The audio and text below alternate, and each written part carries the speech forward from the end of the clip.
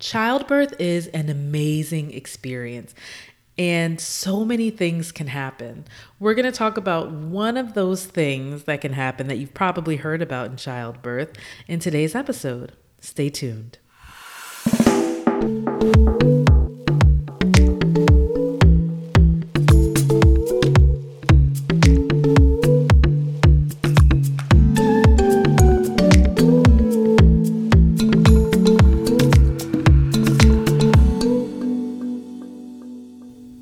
Hello and welcome to the Lady Parts Doctor podcast. I'm Dr. Stephanie Hack, the Lady Parts Doctor, and thank you for joining me today.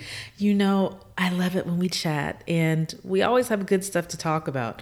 So last week, we spoke with Dr. Taya Qualls of Quality Touch Physical Therapy, and our focus was really to talk about all of the different ways that physical therapy can be beneficial to us, because I think for a lot of us, we didn't really know. And because there are so many benefits, it's just good to have an idea. So if you need assistance, you can get assistance, right? Well, one thing that came out of that conversation is we talked about physical therapy for postpartum, for GYN, gynecological reasons, and beyond. And what really resonated with you was physical therapy during pregnancy. And I get it, right? Like, I think that everything that I talk about is important. So obviously this is going to resonate with you. Well, as a supplement to that podcast, I uploaded a video to the website of Dr. Qualls demonstrating how to perform perineal massage to decrease and hopefully prevent altogether perineal lacerations, so tears of the perineum or tears of the vagina is generally how people think of it during delivery. I took a small clip of the video and I uploaded it to social media, specifically TikTok, and it blew up. And I was really surprised because I think that everything that I talk about is important. Everything that I take time to make a clip about is important, but this really resonated with you. So of course, that gave me inspiration for this week's topic. We are going to talk about perineal lacerations and how to prevent them. And this is something near and dear to me as someone who had a pretty severe laceration with my last pregnancy, and just having more information, talking about it, knowing how to manage it, what to do, all of those things I think are very helpful.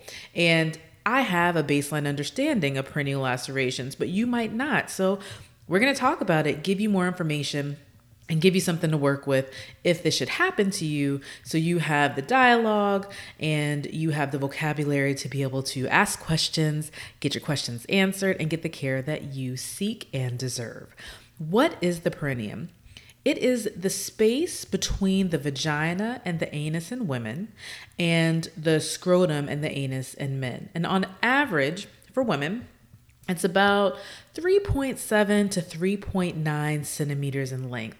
So what I encourage you to do, if you aren't already familiar, is to familiarize yourself with your own perineum. And if you remember from my very first podcast, our very first conversation many months ago, we need a mirror. So I suggest you grab a mirror, head to a private, safe place, and take a look at your own perineum. The perineal body is part of the perineum, and it consists of this dense tissue and several different muscles that come together to provide support. The perineal body is the area most commonly injured during vaginal deliveries. So when the tears happen, they most commonly tear into the perineal body. Well, what is a perineal laceration? During vaginal delivery, a significant amount of pressure is placed on the vagina and the vulva, especially the perineum. You think about baby's head coming out of the vagina, there's a lot of pressure there. If any part of the perineum is torn, that's considered a perineal laceration. Well, how common are they? If you've ever been pregnant, you might remember being concerned about tears during vaginal delivery. Maybe you've even had a tear yourself. And so just us talking about it makes you think back to that experience and you're like, I'll never do that again. Or maybe you got past it, you went on and had more children. Whatever the case may be, Or maybe you've never been pregnant, but you think you might want to be one day. This is still relevant information for you, as tears are very common.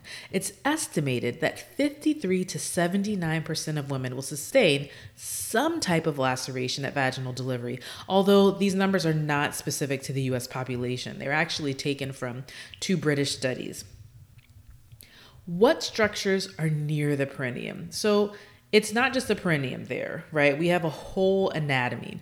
The anal sphincter is below or behind, depending on how you're looking at it, the perineum, and contains both an external and internal component.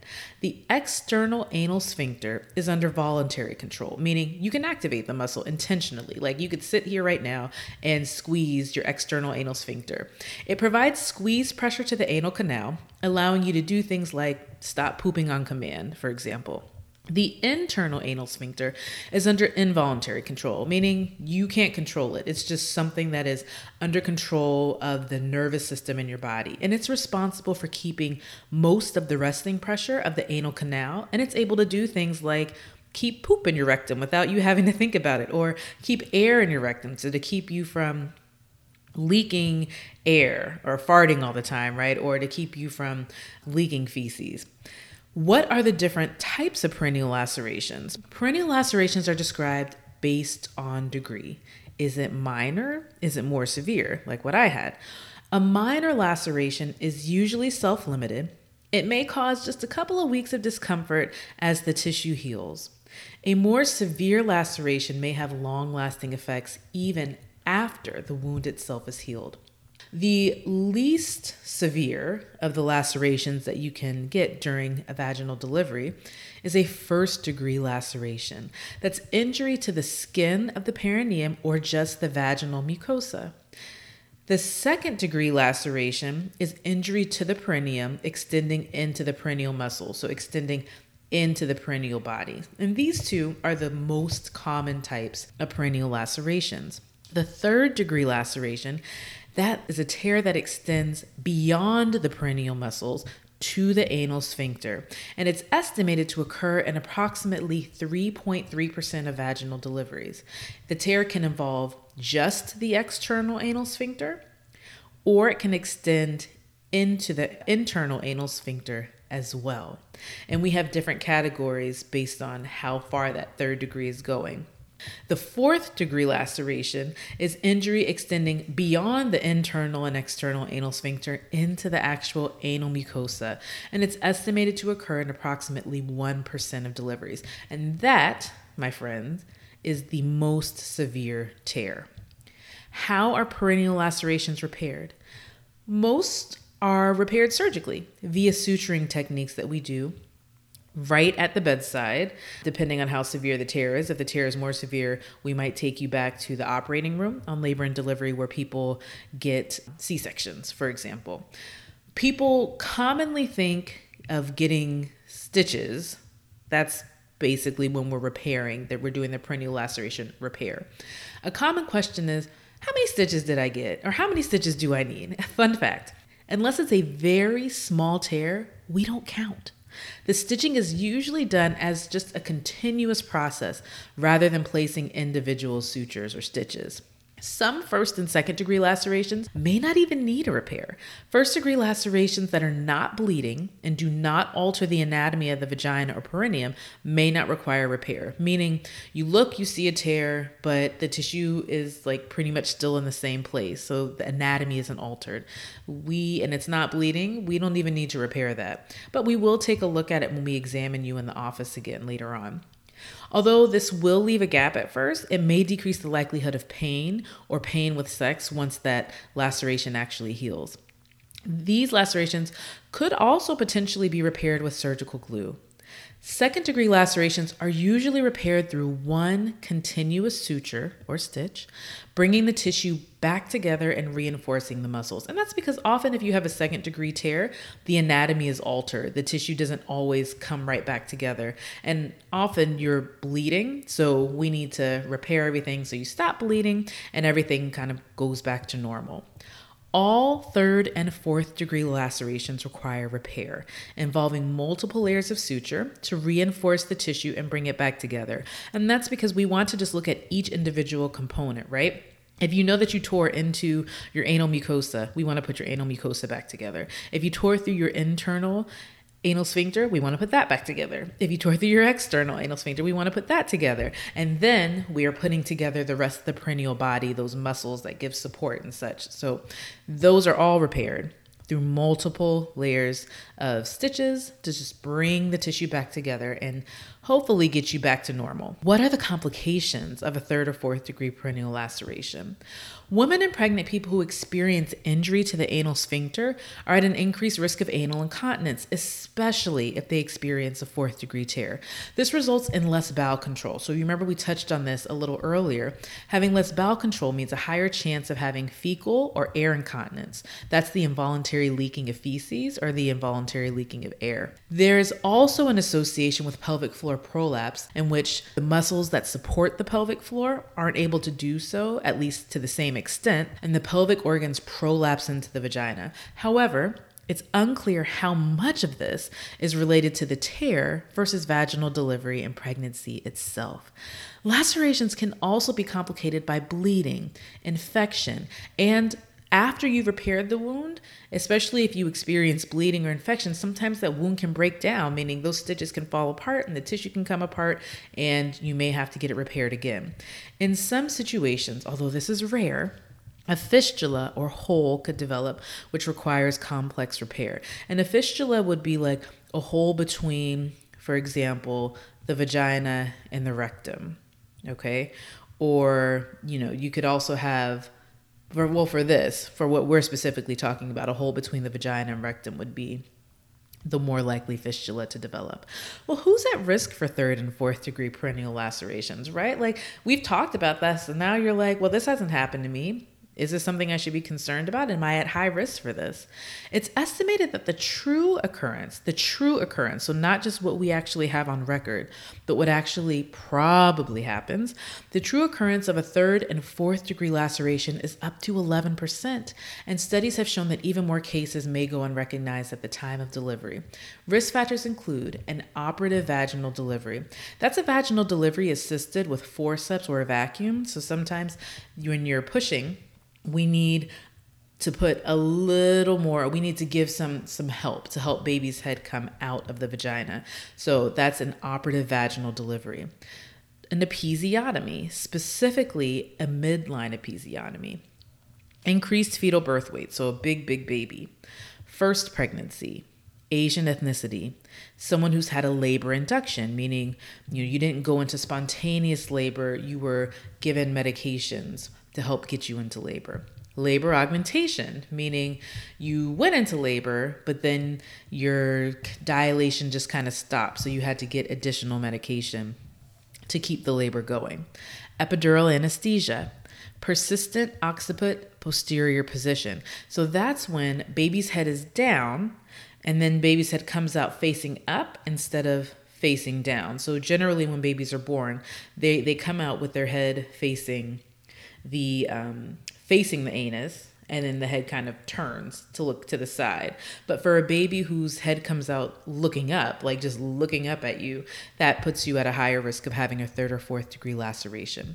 Family history. So one study found that the risk was increased of getting a third or fourth degree laceration if the woman's mother or sister had a similar tear during delivery. And then perineum length. Multiple small studies have found an increased risk of tearing if the perineum is equal to or less than 2.5 centimeters in length. And remember, we discussed that the average length is about 3.7 to 3.9 centimeters.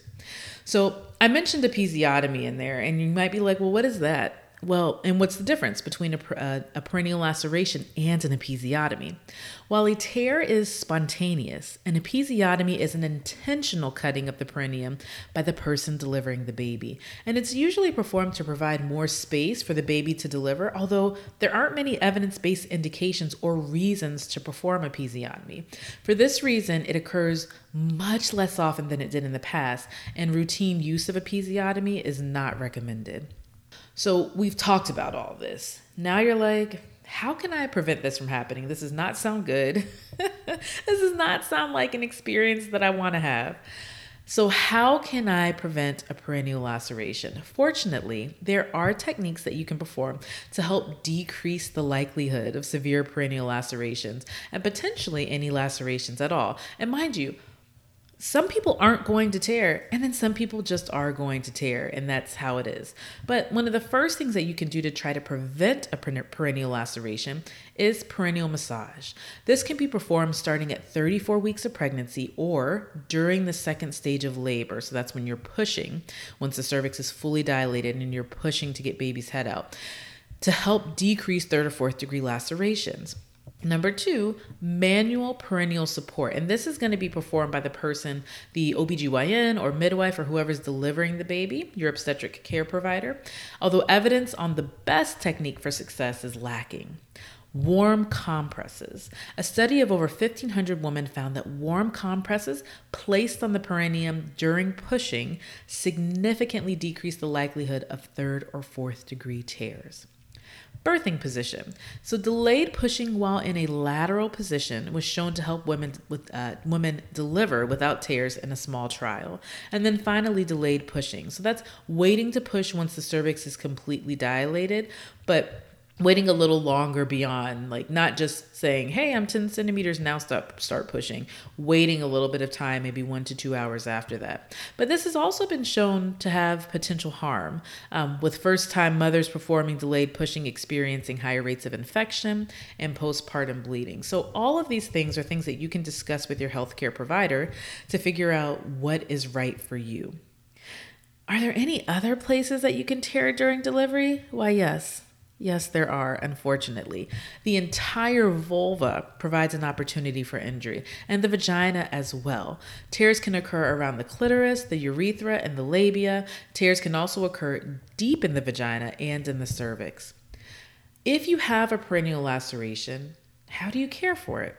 In the hospital, after a tear is repaired, our primary goal is to make sure that your pain is controlled. However, we also monitor for urinary retention, meaning you're unable to pee, and we try to prevent constipation. We try to keep you from not being able to poop, because if you're constipated, you're going to go to the bathroom and you're really going to push.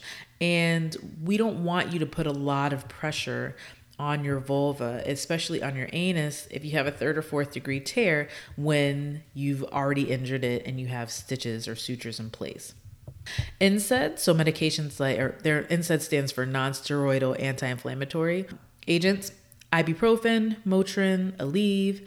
These NSAIDs and narcotics are given for pain, although narcotics are used sparingly because they can worsen constipation, and we don't want you to be constipated. In general, rectal suppositories are avoided, but medications for constipation are recommended to make your bowel movements regular and decrease the need to push. Also, ice packs are helpful. And I remember when I was recovering, they had Tux pads, these witch hazel pads. I had ice packs, and I had a lidocaine spray that I used. It was a whole regimen to try to just get everything mended and get myself feeling better. So once you go home, in addition to continuing your hospital wound care routine, regular follow-up is needed to evaluate the healing of the wound. Sometimes, and this is especially true if you've had a third or fourth degree, not as much if you've had a first or second degree, because you usually heal okay. But certainly if you're having a lot of bleeding, if you're having a lot of pain beyond what we would expect, and usually with the bleeding within the first 8 weeks after delivery is considered normal, but you're bleeding beyond that, for example. Sometimes you can develop granulation tissue, and that's part of the healing process, but it can develop outside of the wound and cause additional pain and bleeding. So it's good to have your regular follow-up so your healthcare provider can take a look and examine the wound and see how you're healing. And remember, we mentioned before, wounds can also break down and require additional repair. Once the wound heals, scar tissue can form, causing pain and discomfort also. So follow up with the pelvic floor physical therapist at this time can help with these symptoms. And that's something that Dr. Qualls and I also talked about for our postpartum patients, following up for assistance with just managing the scar tissue of the wound and once again getting them back to their pre-laceration function. Can you deliver vaginally if you've had a perineal laceration in a previous delivery? If you've had a severe tear before, you are more likely to tear than someone who has never had a tear. However, you are unlikely to have another third or fourth degree laceration. With that said, in some situations, a cesarean section may be recommended, especially depending on how you healed or, physically and mentally. You should discuss this with your OBGYN or your other obstetrical healthcare provider. So I think that's it. We've covered a lot of information. I hope that you feel more knowledgeable, more informed, more empowered about perineal lacerations. I hope that if you were nervous, that you feel less nervous, because again, third and fourth degree lacerations are not the most common type. Not everybody tears. And if they do, it's usually a first or second degree laceration. But now that we've talked about those techniques, don't forget to go to the website and look under the website, www.ladypartsdoctor, spelled out, DOCTOR. I had to pause for a second, think about that. But ladypartsdoctor.com, spelled out. And click on the resource tab for the full demonstration of perineal massage techniques by Dr. Taya Qualls of Quality Touch Physical Therapy. I believe the video is about 8 minutes, so it doesn't take long. And she demonstrates how to do the massage that you can do, also how your partner can do it, which can be incredibly helpful, especially once you get later in the pregnancy. You might not be able to reach, or it might be a little more difficult or uncomfortable. Okay. Also, before you go, make sure to subscribe to the blog, the Lady Parts Doctor blog, the podcast, which is available wherever you listen to podcasts, Apple, Stitcher, Audible, iHeartRadio, Amazon, TuneIn. And if you listen on Apple, please leave a review. I want to know what you think. Hopefully you give it a 5 and you love it. And if you don't, send me an email and talk about how we can make it better. Subscribe to the YouTube channel, Instagram, Twitter, TikTok, everything. Let me know if you have any questions or stories that you want to share by emailing me at drhack, DRHACK, at ladypartsdoctor.com. And if you're interested in booking me for presentations, conferences, or other events, you can also contact me through the website. All right, until next time.